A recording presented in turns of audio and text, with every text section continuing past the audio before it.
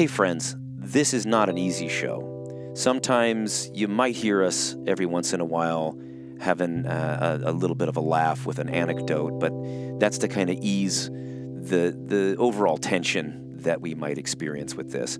And so we have a content warning, trigger warning. This show where we're going to talk about sexual abuse, sexual assault, and the cover-up of bad behaviors at a private church-related school. It happens to be a Lutheran school.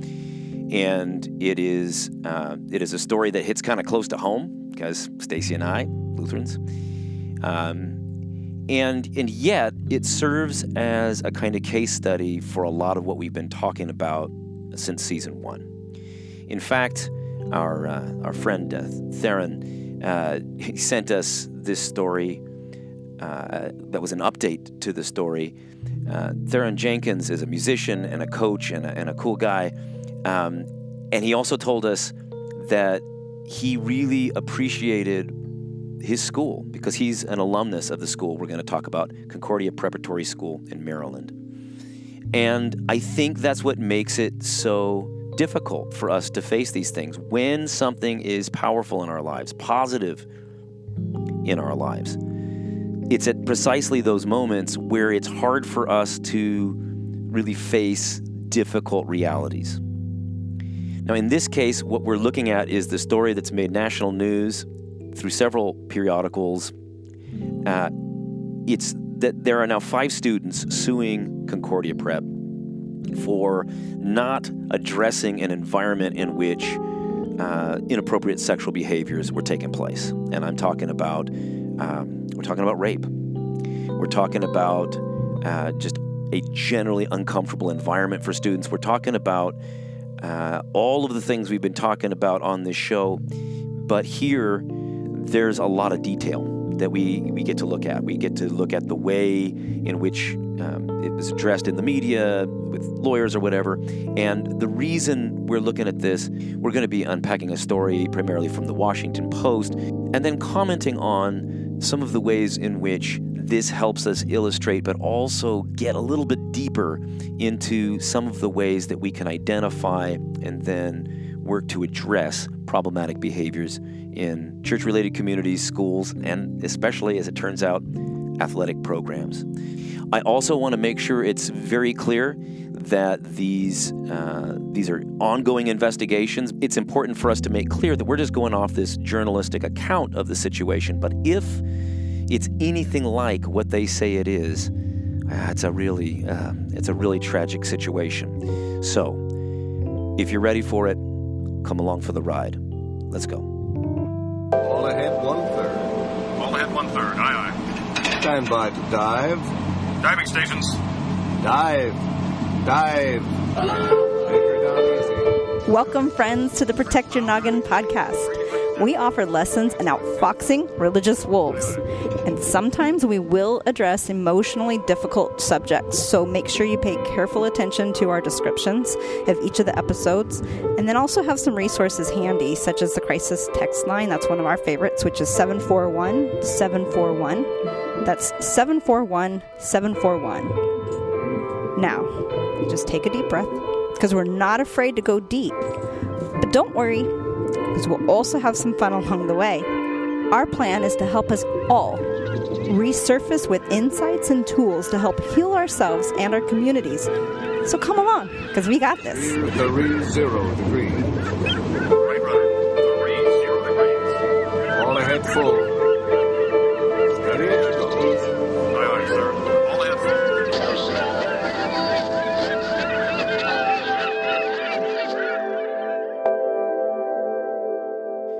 So one of the main excitements about this trip, Stacy, was my favorite free camping space in the world, which was Blues Beach. Blues Beach, just outside of Fort Bragg.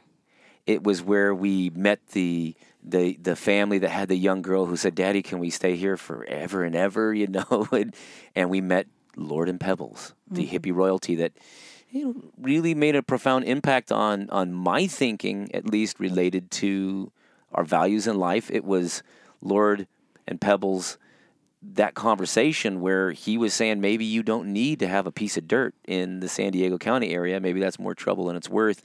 And maybe that's just a sign of your fear that's not flowing with life. And yet we were hoping to see him. We did not see him because since COVID, the powers that be have made this a really, I think, a good opportunity to shut I down. noticed that most everywhere there are signs of saying, no Fresh. no overnight, parking or anything of any kind.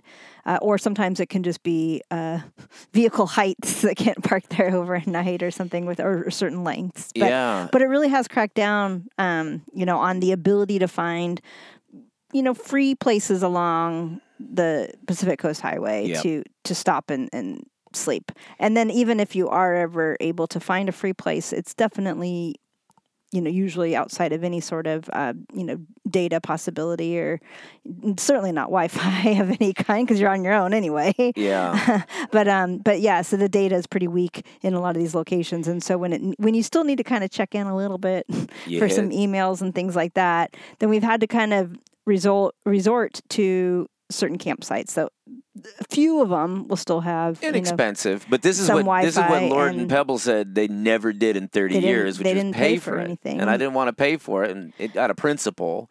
Yeah, I guess we got to figure out where they are now because we didn't find them, so they went somewhere else. Now we're recording from a casino run by the local reservation here, and I enjoyed it. I enjoyed going to bingo, but it also does cost us money even when it's quote unquote free. If you step inside, but the nice thing about often with the casinos is you often can get decent cell signals and possibility of Wi-Fi. So we were able to do some nice Zoom conversations with the university about some potential travel trips and some old friends, and so it's been good to do that. But as we were in that context, instead of living on, let's say, a beach, which we had originally intended, we're just outside of the area where we were going to stay for 14 days if we could on the beach, and we found ourselves at a campsite that was still walking distance to a beautiful beach, and you had tried it. Yes. But I found myself getting annoyed with you as I was walking to the beach because you were walking in a way that just felt weird. Mm-hmm. Yeah. So basically what I had noticed was that as you were walking and you were holding the leash with Bendy, that pretty much you just keep charging forward, walking, and the cars, let them go around us as they will, right? And I try to reduce the profile of us as much as possible so they can safely get by. But I was very uncomfortable with the fact that you kept wanting to move, not acknowledge or step aside or whatever, or let these cars go by. When I had walked by myself, basically when a car would come, I could hear it get closer, and when it got close enough, I would just stop, hold the leash very distinctly so they could see that I've got my dog under control and there's no problems that are going to happen, and they would pass quite quickly. And I realized that I felt that when we were walking together, that car kind of, lingering behind us, traveling very slowly, lasted longer. And I was uncomfortable with that. I was often, in the back or whatever. And so all of my sensibilities of like things that I've been taught to like know my surroundings, make sure that, if I don't like that idea of maybe being followed, and so if I stop and turn around and make eye contact or whatever, then that driver will either move along or I'll figure out what the problem is or whatever I might need to address if they don't. But I realized that I'm much more apprehensive to just like take up space or feel like I own this space. That no, I'm very much going to sort of step aside and then let them do their business. You very much seem to have this attitude of like, I'm going to keep going where I'm going, and they can, you weren't disrespectful, but you're just going to keep, you're going to keep moving, and you're fine to be walking on this road. We got to share the road, and you've been, like I said, you've been going around people all day long on PCH and bicycles and, walking hikes and things like that. And so you've been doing that. Well, I realized that we walk different as men and women, and maybe, I don't know if other women walk the same as me. I'm not sure, but I realized you cruise through the world in a slightly different way. Mm-hmm. And I realized that I probably didn't feel that I had the even like the freedom, really, Right. to just feel like I can and should own this space. Now, this may have to do with where you grew up and what kind of roads you've been on. This is not And whether the thing, pedestrians have the right of way or not in all your these things. area, obviously. But it ties into today's topic because I think one of the biggest issues related to white dude leadership not understanding what's going on, right? Even when they might want to know what's going on or think they want to know what's going on, They don't even realize that they might walk the road differently, right? we walk the road differently. And so, So they the can't- kind of they fears, can't see it. Yeah, the fears and vulnerabilities of a kid going to middle school, high school in a church-related environment, it may look on the outside like it's a perfectly safe scenario because you're a dude and you could imagine yourself as an 8th grader or a sophomore being able to navigate it. But this may not be true for everybody. And that's what makes this so difficult. And then you couple that with that idea that we really care about this institution. We care about the church body that supports the institution. And so by saying something negative about what's going on, that also may be a threat to the whole thing, you know. And those biases and those positions, they're all what liberal arts people talk about privilege, and it's all this politicized thing. This is not politicized, friends.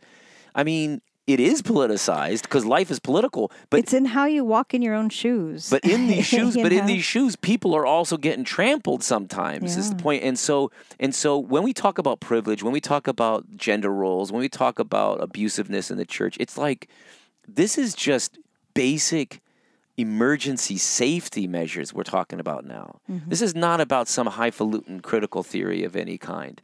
Those may be involved, right?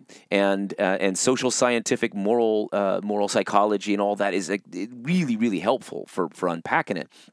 But the fact is, if you don't want to deal with the big theoretical issues, just listen to people. As we've heard people tell us on this show, listen to people and take these stories seriously. And if you do, maybe they don't have to be in multiple national news sources. So there have been several news stories about this really unfortunate climate, is what it seems to be, according to the reports. So the main article that you were looking at was from the Washington Post, entitled 5 Former Students Allege Sexual Assault Misconduct at Lutheran School near Baltimore. And this was written by Justin Moyer, and it came out May 28th, 2021. This is the article that we were clued into by Theron Jenkins, who was saying, hey, this is not pleasant that I'm sharing this, but he saw the connection between what we were talking about on this podcast and this school. And as he says, had a great experience there. Yeah. And so because of that, it's really helpful for us to say these places and these people and these meaningful relationships, all of that sometimes, when they're positive, get in the way of us being able to see those negative things. I don't want people to feel threatened as they travel down the road. I just want to recognize that when something seems safe to me, it may not feel the same way to other people. Likewise, if you didn't sense a problem in your high school, but other people are complaining about something, you probably should listen to those voices, because it's hard to be somebody who is in one of these situations and speak up. Right. So the reason you turn up the volume on those quieter voices is because it probably took 1,000 points of courage just to get the lung capacity out, to just say in a meek way, hey, I've got a problem.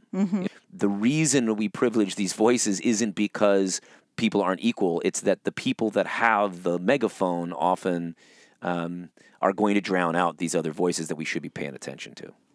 Yeah. So the article starts out and it says, Natalie Hartsoe was 14 when she decided she wanted to try a private high school.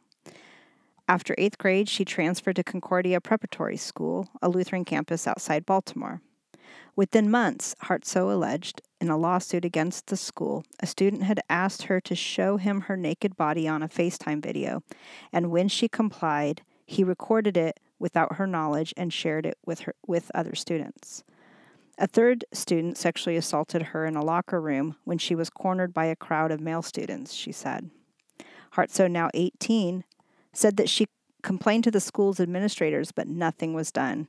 She dropped out, started taking Xanax to sleep, and had PTSD blackouts, she said. I'm impressed I made it out of there alive, Hartsoe said. They could have helped me and chose not to help me. They destroyed me. I'm going to stop there for a second because I want to reflect on a couple different things. And I mention this because I think it's important. It talks about here at the beginning when she was asked to be shown like her naked body, right, through FaceTime, and she complied. There's a couple things that come into play here, and I don't know her upbringing or background or things like that, but sometimes it can be easy for us to say, well, that was stupid. Why did she, why did she undress and do, and become naked in front of, on FaceTime? So there's that piece. Now, she in no way consented to it being video recorded, and I don't know what sort of pressures she felt or even what agency she felt over her own body to even really say no, or what was she worried about if she did say no? You don't know any of those things. And we sometimes think, oh, well, that, you do something, I would never do that. So then this is her problem. This takes us back to that idea we've talked about many times on the show. In abusive cultures, when all sins are the same, you're already just kind of unable to address your situation if at the very root of this problem there is what the evangelical, or in this case Lutheran community, is going to call a sin, right? So you're already all sinning, so let's just all be done with this. Let's, if we're going to sweep something under the rug, it feels a lot better if everybody's implicated. Yeah. The thing that makes me especially uncomfortable about this as well is something that we've talked about since the beginning, that when you have authoritarian mindsets within a school or a church, I'm not saying anything specific about the school, but this is something that we've been concerned about.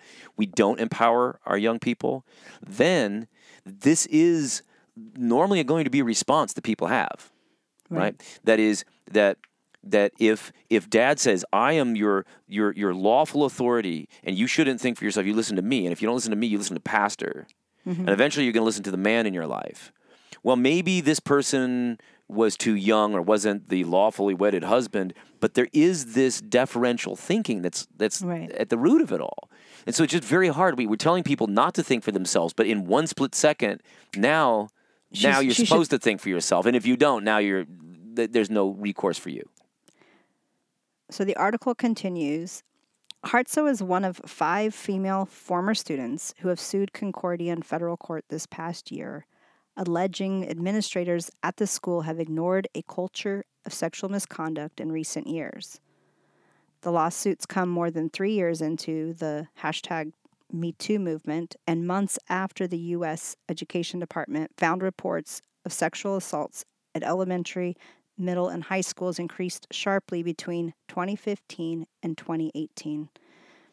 Analyzing survey data from the public and charter schools and juvenile justice facilities, federal officials in October said reports of sexual violence nationwide increased from about 9,600 in the 2015-2016 academic year to almost 15,000 in the 2017-2018 academic year, an increase of more than 50%. And I want to pause there, and the reason I'm bringing that up, too, is I hear in the back of my head things that sometimes I've heard from other men and even other women, is sort of the Me Too movement has created these cases of these women coming forward. The Me Too hashtag is like a locust. It is the disease, not the thing that was going on. Right. But the Me Too movement. And so I want to stop for a second there and say this movement isn't going to create it. It's just that the women are gathering the strength to come forward and to say, I'm not going to put up with this anymore. Or they see something discussed on TV as obviously problematic. And they say, oh, well, this is happening here with Me Too. Yeah. Happens all the time. Yeah. And so it's not a good thing that we're getting the reports, but it's a good thing that we're getting the reports. Right. It's a good thing that people are The truth has reporting always been the truth. It's just been have we allowed that truth to come out in the past? Don't kill the messenger, kids. You know? And I want to just mention that because That's important. I've heard, well, it's not that 50% more things have happened. It's the cases being reported. Yeah. That people are willing to come forward has increased. No, and I guarantee you're totally right. People that I've heard in my own spaces have said that sort of thing. So it's a dangerous time to be a dude now with all this the hashtag Me Too thing going on. Hashtag Church Too. As if everything you're going to do is going to be perceived as some sort of sexual, impropriety. But no, that's no. And I think there's a difference. I know that people sometimes get that fear going and stoke it sometimes, but I think right now we're seeing that that's not really the case.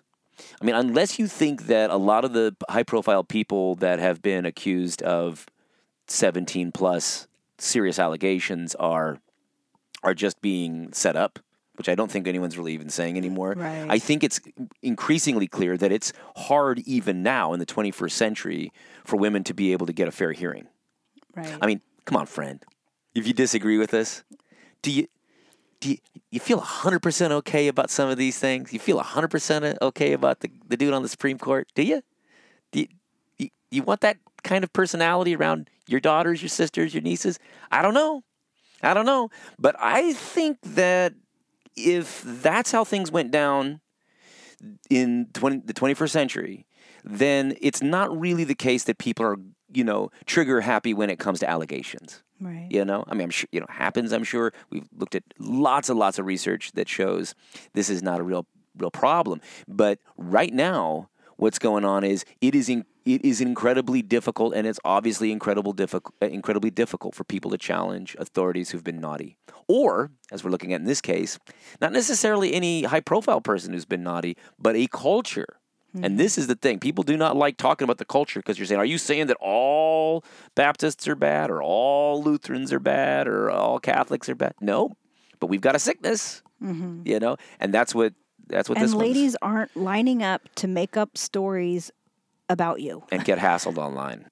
If anything, it was just super hard for that woman to come forward if she is saying something, or even some of the young men, too. At least that's what this story is carrying. If this journalistic article is even 80% true, this kind of demonstrates all of these problematic theoretical issues that we've been talking about in Christianity and religions in general. Now takes it to a very particular school. Yeah. So as the article continues, Concordia spokeswoman Jane Ponton said in an email that the school has a zero-tolerance policy for violations of its code of conduct and sexual harassment policy. And it's quoting her, "When an alleged violation is brought to our attention, we hold a thorough investigation and take appropriate action based on the results," she said. "Because of the pending litigation, we are unable to share any additional details at this time," end quote. And then it continues, home to about 275 students with annual tuition near $14,000 in its upper school, Concordia says on its website that it is a Christ-centered community of servant leaders with a school dance dress code policy that prohibits tight pants. And it says one sexual assault involving a Concordia plaintiff resulted in a conviction. So I'm going to stop there for a second. And I want to discuss a couple things there in those paragraphs. And one of them is the idea of the zero tolerance policy. So you had mentioned about how problematic it is when we consider that all sins are equal type of thing, and the trouble that can sometimes, get us in.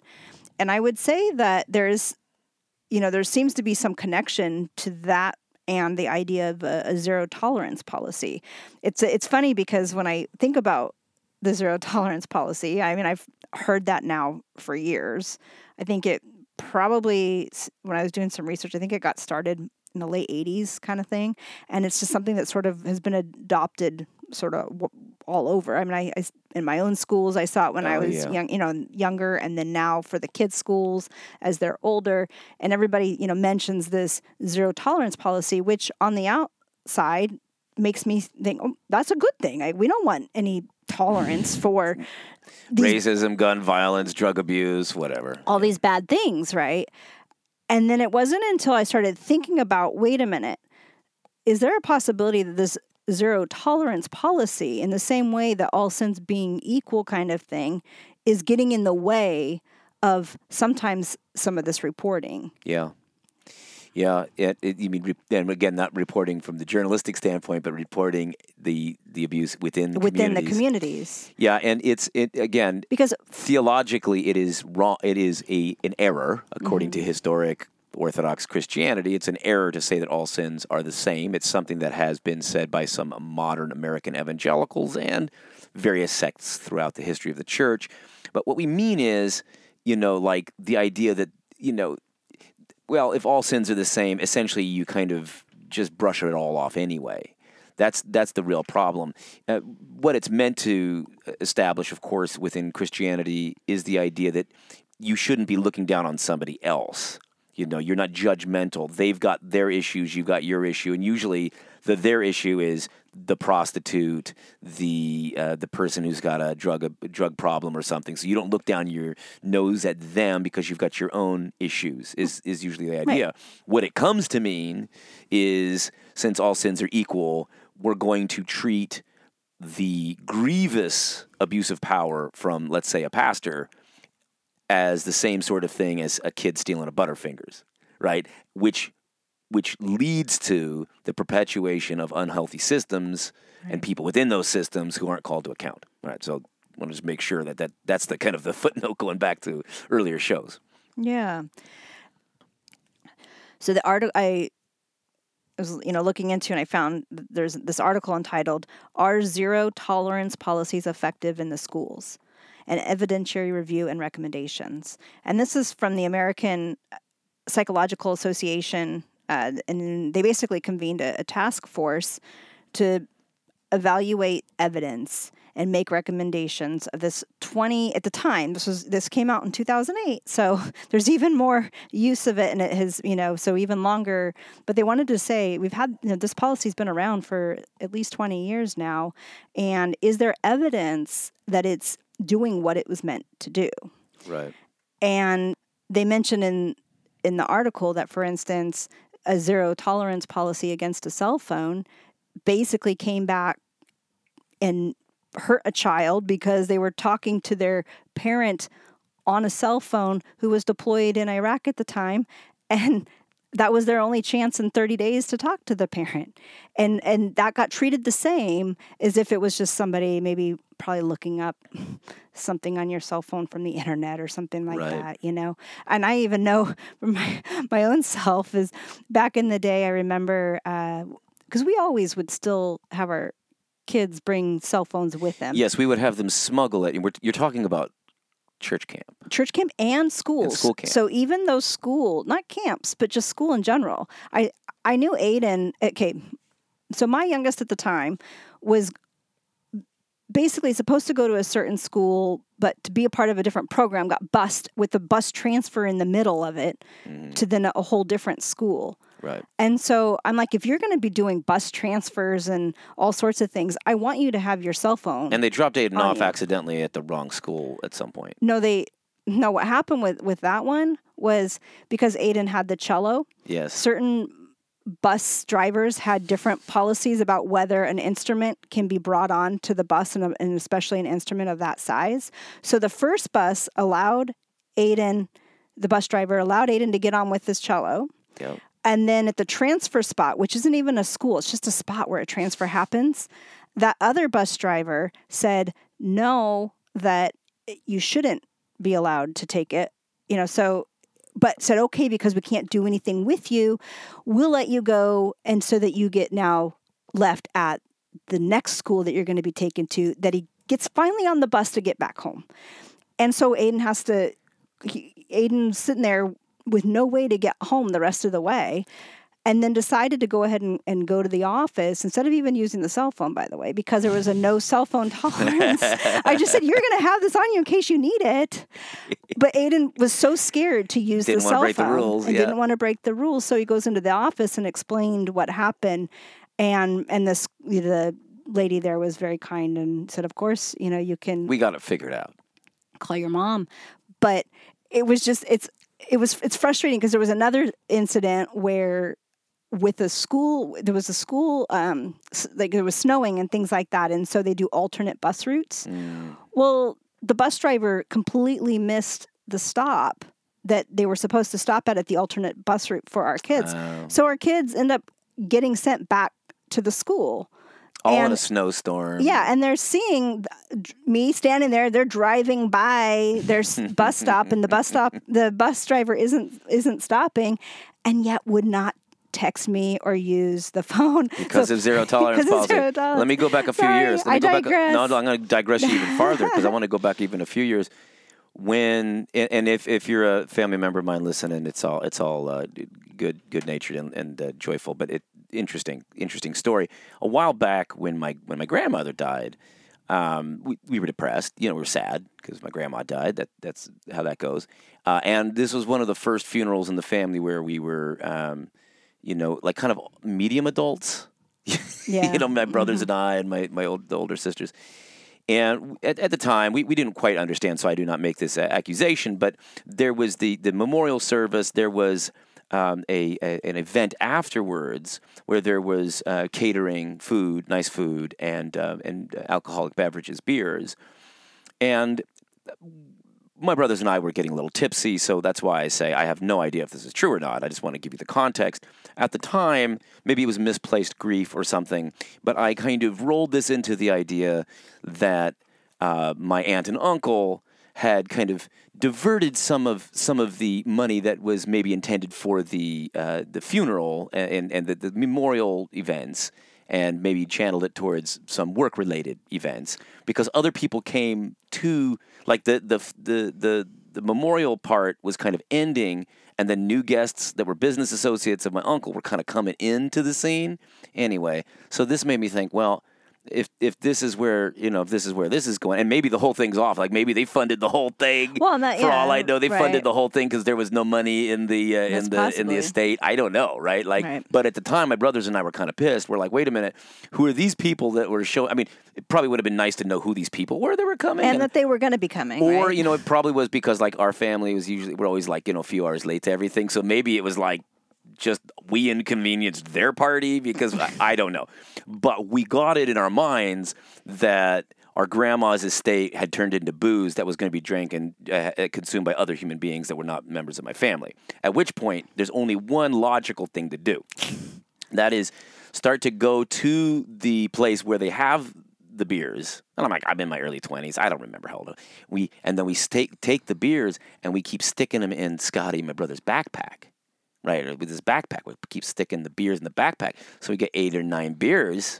So we're getting your money's worth. We're getting our money's worth out of this, right? We take this back home. Well, then we get home and we're sad when everybody goes about their business. Then we take the beers out of most of the pockets of this JanSport or whatever it was. But then my little sister goes to elementary school, and all of a sudden her backpack is starting to leak a very nice, effervescent, hoppy smell and bubbles, and lo and behold, by her taking this on her bike to school, somehow the beer popped, and it's now spilling all over the third grade class. I don't know if this was Mrs. Grant, my favorite elementary school teacher that probably taught 4 or 5. But the point is, they were. This sweet sister of mine who's she's just sweet as can be, never did anything wrong at the school by any means. Now she's going to be suspended for an alcohol violation because there was a zero tolerance policy. You can't have beer on campus. Well, that's dumb because now something that your stupid brother does is now going to be affecting your record. That's the zero tolerance policy at work. I've never heard anybody talk about zero tolerance policies, though, really in a way that's effective and good. It's usually you've got a spokesperson who's got a alleged problem at their institution, and they just say, "Hey, we got a zero tolerance policy for this," and then they go back and bail. Now, listen, if I'm in that spot, I've been in administrative roles before. I don't like them. I don't like when the news media is outside and they want questions. I've had to be in those spots. I don't necessarily enjoy them, so I get that.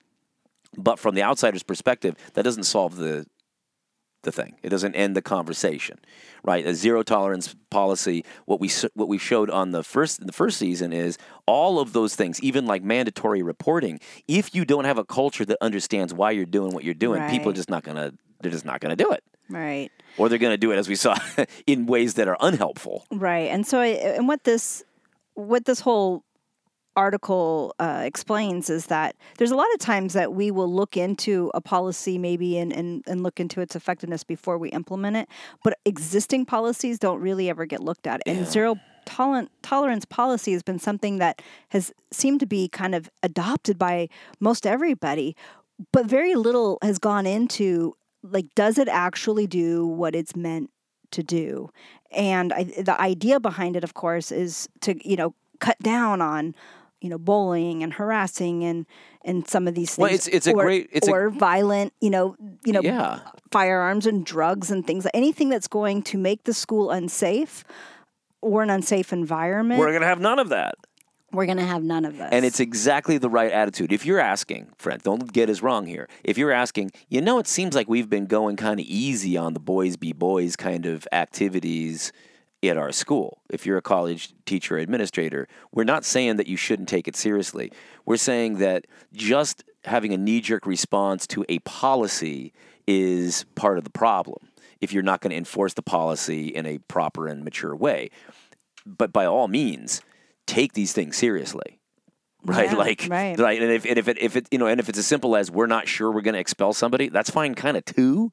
We're not saying not to do that, but sometimes what happens is if you do have a zero tolerance policy, that's why people aren't making the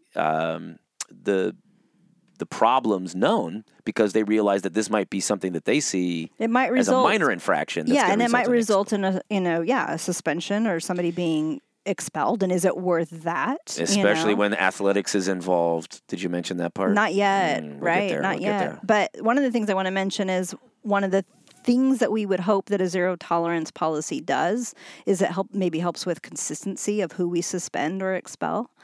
And for the most part, they realize that just that policy alone doesn't really help with that it still comes down to the characters. Sorry, it still comes down to the characteristics of the schools and personnel. What is their disciplinary philosophy? What is the quality of the school's governance? And basically also the behavior and attitudes of the students matter. So all of that also plays into it. Another thing they looked into is the impact on students of color, and have found that there was a disproportionate discipline of students of color, and it continues to be a concern that there was no data that they are more disruptive, but they are definitely disciplined more severely for less serious or subjective reasons. Yeah. In the context of that education. So you figure, you've got schools and districts all over the place, and what matters most is sort of, that, again, what is the whole ethos of that school? What sorts of things are they, what are they looking at? Who are they punishing? What crimes are they seeing? How much do they weigh the good family? Right. This is a family that's not just supporting the institutions say. And again, we don't know if this has anything to do with this particular school. We're just talking about. I'm just talking about zero tolerance policy. I think the bottom line, I would just say with something like that is we just need to be careful when we think we have this policy and that it should, catch some of these things. We really should evaluate, do these policies actually work for what they're supposed to do? And in this case, we're finding? Not the evidence isn't good. I'll say that. More research. They recommend certain research and things that you could possibly do if you want to look at the article. But I definitely think that it doesn't seem like it's not providing the safe atmospheres that you would think it would. May I also say that I don't think that phrase means what you think it means when you have 5 allegations. So 0 and 5. I'm not. Again, I don't know. I'll wait. I'll wait for all this to play out. But 0 and 5, those are different numbers. Yeah. So zero tolerance, but you knew anything.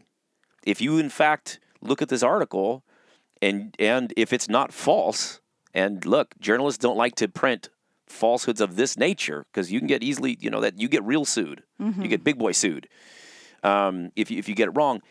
And if this is all true, then I'm not sure I care what kind of catchphrase you're using, what administration speak you're bringing at me. Zero tolerance is now infuriating in a way. Like, that actually makes me more angry because obviously whatever you're talking about didn't work. I'd rather hear some heartfelt concern and say, hey, I would have liked to hear we had a zero tolerance policy, or we have a zero tolerance policy. We're looking into whether that didn't work, and if it didn't, we're mortified. I get that, but just it's almost as if you're going to give that to me as some kind of easy answer, because that's obviously didn't work.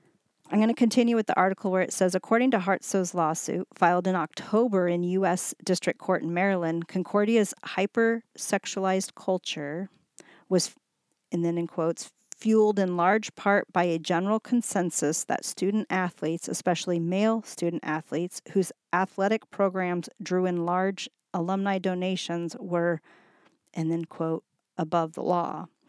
I'm going to continue for a second. Despite reports of sexual assault and harassment in the school, Concordia administrators failed to make any report to state or local authorities, failed to conduct any investigation, and failed to even inform Hartso's parents, her lawsuit said. In April court filings, the school moved to dismiss many of Hartso's claims, saying its employees were not responsible for the alleged assaults and could not have stopped them. It says there is no allegation or even suggestion that a particular employee, if properly trained or supervised, would or could have prevented any of the specific harassment or assault that plaintiff contends caused her injury, the filing said. It says in responding to Hartso's suit, Concordia said it investigated reports of a FaceTime video shared with students but never confirmed the existence of an alleged video.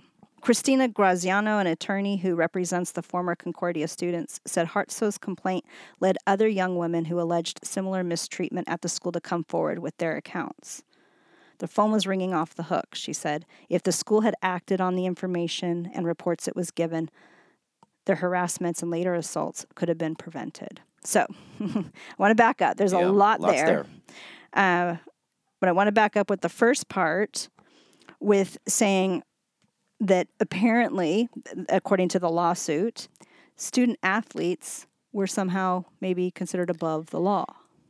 Sometimes the sports thing is more dangerous than the religious thing. Right now in our culture, there's no doubt about that. Right, you put the sports and the Jesus together.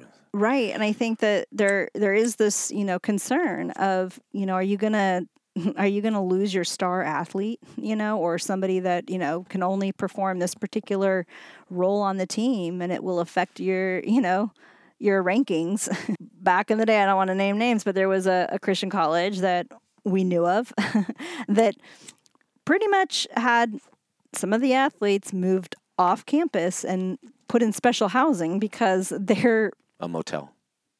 Yes, nearby motel, because allegedly unsupervised, and their lifestyle wasn't appropriate to the conduct of the Christian college. So they just moved it off. So they moved it off. Solve that problem rather than deal with them on campus.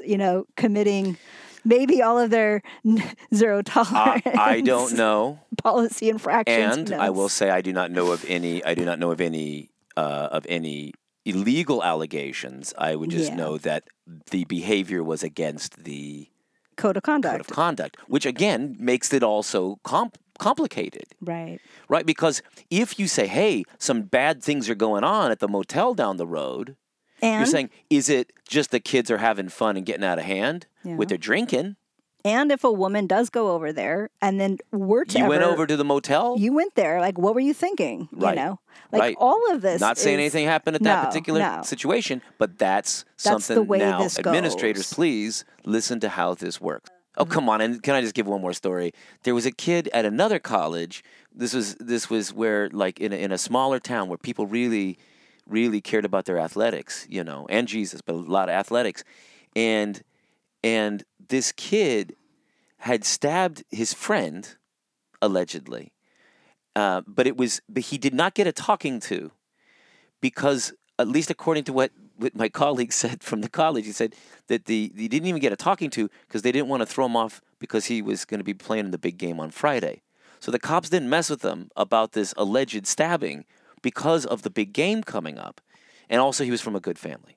So the article does definitely suggest that maybe, especially the male student athletes, had a little bit more license with what they were able to get away with, right? And that certain abuses were allowed to continue, as that's what at least is being alleged here, right? Harassment, and them being above the law and above all the rules, essentially. And they, didn't want to jeopardize their scholarships or, their ability to play. And I right after that in the article, it talked about how that these employees and the school itself is not responsible, right? They're not responsible for how students act, right? And it is true that sometimes you can't necessarily stop what somebody's going to do, right? If they're going to do it, they're going to do it. But the part that I just feel like it's such a cop-out is that idea that there's no responsibility towards the culture you're creating, Right.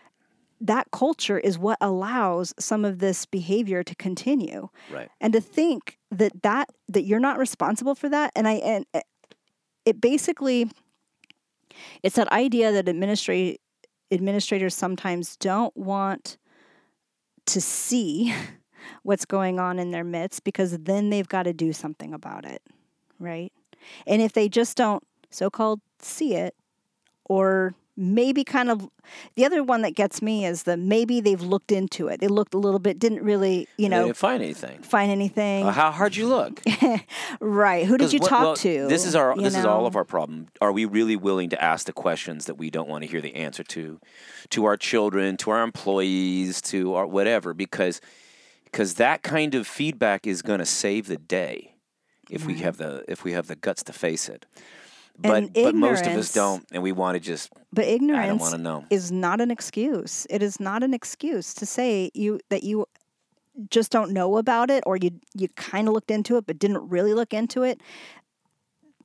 People, we are not at this level. We're in charge of people's lives here. There are kids that go to school. You can't have it both. You can't have it both ways. That we're going to be the special kind of place. We're going to take your money, and we're the Christ-centered community with servant leadership. And what obviously kind of leadership is this? The article's interesting because it mentions and it really puts things in perspective. Because it's my same religious group, right? It describes this little sect, this Lutheran church, this little evangelical sect. Describes this little evangelical sect that apparently is concerned about how tight people's pants are at the prom or something, right? Which, look, whatever.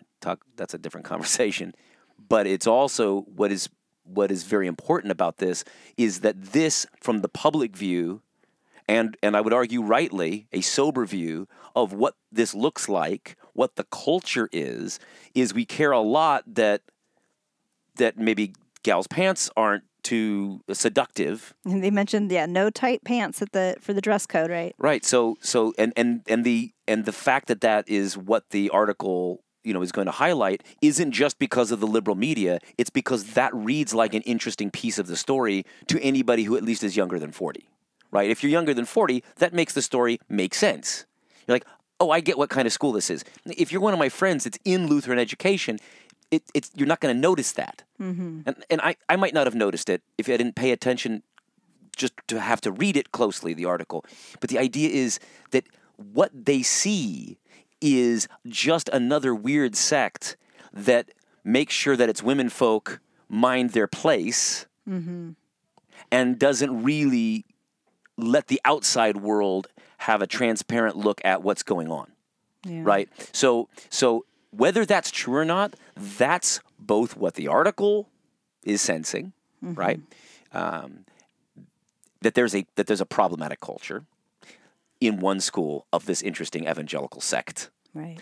But it's also what people are going to see, even if you're a Lutheran kid who's 18 and has traveled anywhere outside of your boundaries, right? So when you go outside your boundaries and you come outside of your sect, you look back at it, And there are things that you're going to think about nostalgically and longingly and lovingly. And there's other things that are going to seem really weird now because you went outside the world and you go, oh, that actually is kind of weird. But that's going to be true for any small sect. It's certainly even a nice small sect. It's going to be true for any family, right? So when you step outside of your family, you'll realize the dysfunctions that were in your family, and we've all got them. So not trying to be overly critical, but I guarantee you I'll be nice and critical if I get more information or anybody in the future continues to try to shut this down in the name of preserving Lutheranism or a Lutheran synod or Christianity or whatever, the Christian witness. Well, and unfortunately, the article goes on to say that there was sort of this task force that was created to come in and into the school from the synod looking to see what was going on. By the way, if you're a non-Lutheran here, the synod could mean a regional grouping within the big ELCA, Lutheran Church. The synod is basically another word for our denomination if you're talking about the Lutheran Church Missouri Synod. I digress, sorry. So the article continues, Ariana Gomez, who enrolled in 9th grade in 2017 when she was 15, said she was harassed daily.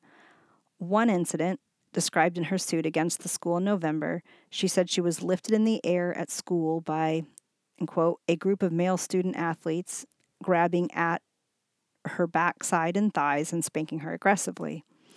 She said she reported the incident, but nothing was done. Then the harassment intensified the next year. In quotes, many male student athletes, almost exclusively from the football team, would tell Ms. Gomez that they wanted to have sex with her and impregnate her, according to her lawsuit. When Gomez joined other students to complain to school administrators about the harassment, the suit said they took no action. Gomez, now 19 and a senior at another school in Baltimore, said she started seeing a therapist. It was embarrassing, and I just can't handle that constant, everyday catcalling and harassment, she said. It was disgusting. And this is the part when you're mentioning about the small sect. Gomez's lawsuit said that the Lutheran Church's Southeastern District, part of the Lutheran Church Missouri Synod, an evangelical sect with almost 2 million members, deployed a, in quotes, crisis management team, in quotes, to Concordia to respond to sexual misconduct allegations during the 2018-2019 academic year. The team included Sally Hiller, the district's executive director, who met with faculty members, in quotes, not in an effort to understand and respond to their concerns, but instead to institute intimidating gag orders and quash the faculty's push for the administration to implement more stringent policies concerning sexual assault and harassment, according to the suit. So that, instead of, you think, oh, finally, maybe some people will come in and provide, some sanity to all of this, right? No, I guess it was mostly be careful who you're talking to, what you're saying, you're not authorized. The crisis management is about managing the crisis for the institution. And you're not authorized to speak on these things, or nor should you have some sort of public, that's the kind of way it goes, right? It's, I don't know what specifically happened in this case, but it wasn't about looking out for the people and that were being harmed. It's about, let's keep this under wraps. According to this disturbing, article. According to the article. Again, friends, if you are in a network of people, or if you know somebody, or if you yourself have direct information about this and you want to talk to us on or off, line, please do. Please reach out, especially if there's something we're missing here. But if this is true, we have to eschew this as humanity, as Christians if you're a Christian, as Lutherans if you're a Lutheran, as Missouri Synod Lutherans if you're a Missouri Synod Lutheran. It's not about our team, unless our team is human beings whose suffering we want to limit, mitigate, work to restore. And so that's not good. That's not the value of a denomination or synod in this case. Right? The value isn't kind of having a concierge. The value would be to reach out to the people who are supposed to be the sheep, which, increasingly not sounding great, but, the people under the steeple in the hands thing. And for that, I'd say, without knowing, we cannot make the full condemnation. But I'll be darned, that is not acceptable. If this is true, this is very serious. And I would say this is a reminder, just in general, if a place cares more about the institution than the individuals within it, that is a warning sign. Yeah, There's and unless you're getting like unhealthy and super problematic. rich out of it, why are you in that system? Right. Right? If the whole thing's about them and not you, like honestly, at the face of it, I don't have to argue with this. You don't have to I don't have to explain to you why you shouldn't be in that goofy situation. You should tell yourself And I to know- have the courage to get out of the goofy situation if somebody's not out for your interest. Yeah, and and you're giving them money. And there is, some concern that maybe even, it might affect alumni donations, as kind of what's mentioned, in some of Right. these articles, or just donations in general to your institution. And what's going to happen when they It's do bad. find It's out? bad for the brand. And what's going to happen when this article comes out and now it's 5 allegations and lawsuits? Think of all the people also that haven't come forward yet, that might. Yeah. I mean, if you have, I'll say this, if you have this many people willing to come forward, there are other people that were unfortunately victims in this same environment that aren't able to come forward or won't or don't want to or for whatever reason, Stacy has been a professional in the world of colleges and universities in the alumni relations field. Yes. And here's a little free consultation to alumni relations directors. If you want people to trust your organization, do the right thing now. Yes, 100%. Restore when you find and out say, about help it. us. Say, help us. Like, let's get it right, and let's invite part of the alumni legacy to be the part that maybe they don't necessarily think they're allowed to tell. Yeah. I don't even know what that looks like at a corporate level or a financial level. But if you're a nonprofit university and there's healing that needs to be done at your school or college or seminary or whatever, fund it. Don't hide it. Like say, hey, look, this is our responsibility. With this legacy comes the responsibility for what that legacy brings. And that is, if there's harm that was happening in the past and it's not necessarily our immediate responsibility, the estate owes it. Yeah. You know what I'm saying? Use your resources to also provide a space for those alumni who've maybe got really great memories from really great professors, teachers, caring volunteers or whatever, and a few really bad memories that they're not allowed to figure out. Right. Well, and that's the other thing too, is, I looked into a little bit about this school, and it's got some great ideas. I like some I like of the the admissions pitch. ideas toward their method of Beautiful space. philosophy behind education. And yeah, It this looked like seems a diverse student population. It wasn't, they've got some things going for them, and it would, it's sad to see when I think that's what makes it difficult. Yes, but it is for sure going to happen if you can't admit the faults and deal Yes. with those. And it wouldn't have to be the end, Yeah. but it might be the end Yeah. if you continue to sweep things under the rug. We did not because send her kids to a church-related school. at a certain point, you think that disease is so big that is it worth even saving? Is it worth, continuing on? Or do you have to just do a whole overhaul of everything in order to clean it up? And maybe you do. But there's I think, a lot of overhaul. But this is what I'm saying. That's what needs to happen when you sweep things under the rug. Well, no. But I think everything needs a big old scrubbing. But what I'm thinking is, if schools feel threatened by this issue, I understand. But what I'm thinking is, if schools could get this right, Right. if they could say, we're small enough to have the overall haul happen faster, we can change the culture faster than a whole, let's say, public school district can change the culture. The public school district might be a few miles ahead of you, but you can supercharge. You can do it now. You can get, people with psychology doctorates to come out. You could get like real hardcore professionals to come in and work with your community and just rethink it from the ground up. How do we deal with these issues of system justification? Yeah. How do we deal with these problems where we have mandatory reporting and zero tolerance and none of it's working? Right. We got to change our hearts. Well, and I think that the other piece about that is definitely that that help from an outsider's perspective that can come in and see, you mentioned sometimes until you step away from something in your own, until you step away from your own family or whatever, sometimes you can't see what's going on. And I think that really kind of is one of the things that is harder to be able to get to, because it seems like a lot of the times the people that are even like sometimes running the school are educated in the same school experiences. And when something is way too insulated in that the same graduates that are coming out of the program go on to teach there as well all the time, then you have nobody that comes in with that lens of saying, did you ever think that this maybe isn't the healthiest way to do this? Or really, this is unacceptable? It's not just that a lot of people that would be staff and faculty at the school didn't know what was going on. It's that they didn't even know what they should be looking for. And there's these trainings. We do these trainings all the time. We all do them, in workplaces, and they're just they're tedious. And I get it. I mean, I'm not talking about something like that, some Band-Aid. I'm saying go deep into the culture and really look at it. Really. I don't know who does this. I don't know what consultants are out there, but you want to get people that aren't just trying to get your brand spanky clean and new, or just people that are going to help you sell widgets or get more butts and seats.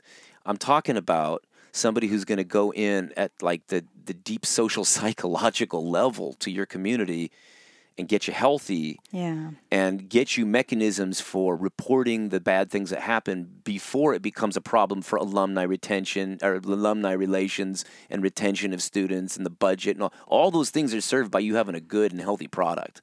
And I was going to say, we never sent our kids to a private school, right? But the only thing that would really make me think that's the right way that I should go with this would be if the private schools of a particular cluster, or there could be even just one, if a private school could really take this seriously and at the deepest level show that it cares, that would be a place, at least I'd really think that makes that investment really matter, the investment in the tuition. And it shows to me that they understand that if they're saying, if a school is saying we're putting Christ first and foremost, well, then the way of Christ is the way of concern for the orphans and widows. Yes. By which we mean the people usually don't have a good spokesperson, right? So a Christian school is the kind of school that wants to give extra loud volume on the microphone to the quiet kids. Right. How you doing? Right. How is this going? I don't want to just hear what I need to hear. I want to make sure everything's okay. You getting picked on? Right. You know what I'm saying? Right. Kids doing cocaine in the bathrooms? What cocaine? No, they don't. I don't know what the kids are up to. I'm an old timer, right? Let's figure out what's going on. If we have the courage and the humility to know. But why would we have the humility and courage? Because if it's about the school of Christ, then it's not yours anyway. Right. Jesus doesn't need his brand upheld by you. He needs you to be true to the brand. Right. Where were you when I was in prison? Where were you when I was naked? Is another way of saying, where were you? I'm sorry to say it. Where were you when I was being grabbed by these teammates? Where were you? Because that's where Jesus was. Jesus was getting spanked by dudes in a culture that was toxic. And if we don't like to talk about toxic culture because it sounds like just a catchphrase of some kind of woke left, faddish kind of thing, that's toxic because it means it's poison to you. For those of you that are, administrators or, professors or teachers or whatever, look at the policies. What are the policies in your school? Not out of fear. Let's do this together. Yeah, just say, hey, right. Are the policies actually, accomplishing what we want to be accomplished? You can even look who is being suspended and expelled from the school, and maybe there's that those particular kids, they need some extra help in certain ways. It's an invitation to really look at those groups rather than just sort of kicking them out and isolating them, right, even further from the way of Jesus, right? Yeah. They need Christ more than anything. If they're in a position where they're getting expelled and suspended, there's something going on in their lives. Yeah. And it's not, for Yeah, us so sometimes. not giving somebody a platform to be naughty in a classroom doesn't mean we abandon our care for them 100%. as human beings as well. 100%. Because, how else are we ever going to make change? How is it going to be different? And if you're somebody that has had to endure any of these terrible behaviors that we're talking about in this episode, our hearts go out to you. I just want you to know we see you, we hear you, you matter. And I hope that more and more of us that are even witnessing this kind of behavior will have the courage to stand up for you on your behalf, and that you can be at a place where you do feel comfortable to get the justice that you deserve, to be able to be in a safe space, just so you can learn and live and go about the world. That I hope that we all will join in creating, those environments where everybody is safe, where everybody has the freedom and the ability to have an education, be able to grow up without all of these terrible, awful adult type things in this world that you can't even be a child. And anyway, we see you, we hear you, we love you, our hearts are there with you. And I hope that we all can, have that space where we can live in peace upon peace.